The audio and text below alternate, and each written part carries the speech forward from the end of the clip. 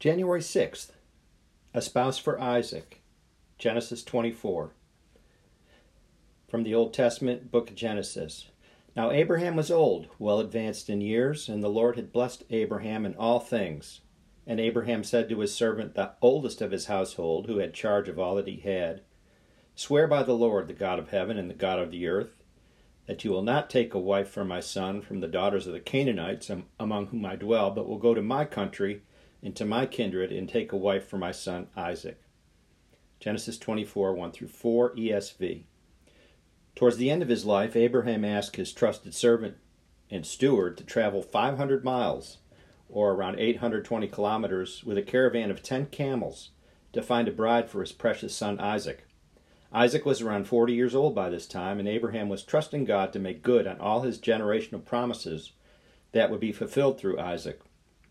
Abraham had waited 25 years just for Isaac to be born. There had been many trials and faith challenges throughout this wait. But his journey, like ours, had been truly blessed in all things. Even the most faithful lives are filled with trials, loss, mistakes, and pain. Our childhood years are times of many fun blessings, but we also learn about hard things like fear, unfairness, and mistreatment. Our middle years are also filled with good things, but troubles and difficulties as well. And in our later years, we can look back to see all of the blessings in our life mingled with times of loss and pain. Along our journey, we may face loneliness, doubt, anxiety, depression, or insecurity. It is easy to lose sight of the positive things that surrounded us because of negative situations or experiences that dominate our attention and feelings. Only by the grace of a loving God can our hearts continually turn to Him to experience the peace that comes from His presence in our lives. God is the potter of life, and we are His clay. He decides when and how to bless us. God's perfect timing does not always meet with our approval, though. But He is the sovereign God.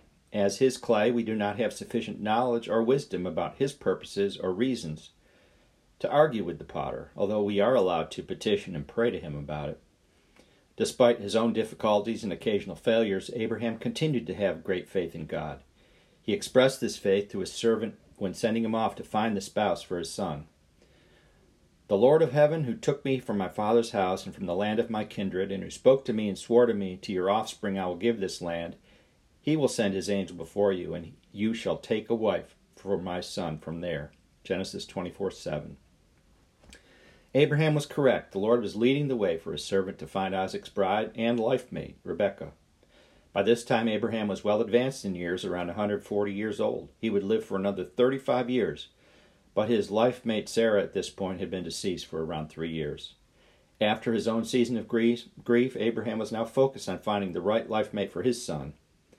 Abraham would go on to have additional marriages, but little comment is made of these in the Scriptures, as they did not contribute to the line of the Jewish people in the genealogy of Jesus Christ. Abraham's servant made the trip, and at the end of the journey, God answered the prayer of his heart before he had even finished praying. The servant described what happened when he reached his destination. I came today to the spring and said, O Lord, the God of my master Abraham, if you are now prospering the way that I go, behold, I am standing by the spring of water. Let the virgin come out to draw, whom to say, Please give me a little drink of water from your jar to drink. And who will say to me, Drink, and I will draw for your camels also. Let her be the woman whom God has appointed for my master's son. Behold, I had finished speaking in my heart, and behold, Rebekah came out with her water jar on her shoulder, and she went down to the spring and drew water. And I said to her, Please let me drink. She quickly let down her jar from her shoulder and said, Drink, and I will give your camels drink also.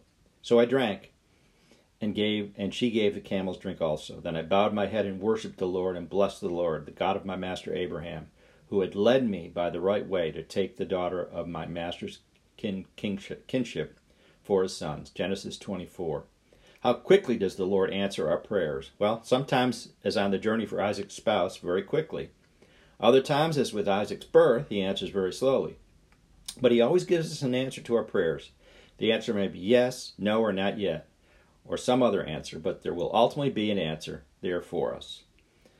Isaac and Rebekah would play an important role in the genealogy of Jesus Christ, and Abraham's servant also played a vital role by traveling this 500 miles to seek out the one God had set aside for Isaac. And Rebekah exhibited her faith by leaving her family and homeland behind to come to Canaan, sight unseen, just as Abraham had done many decades earlier. Reflection. What happy times can you remember from your early days as a youth? What challenges or hard times?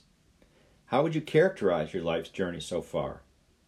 Can you see an event in your life that seemed bad at the time, but now you see God has used to bring you a blessing? Just as it took faith for Isaac's bride Rebekah to leave her past and accompany Abraham's servant to marry Isaac, it takes faith for us to leave our past to join Jesus Christ as part of his bride, the church.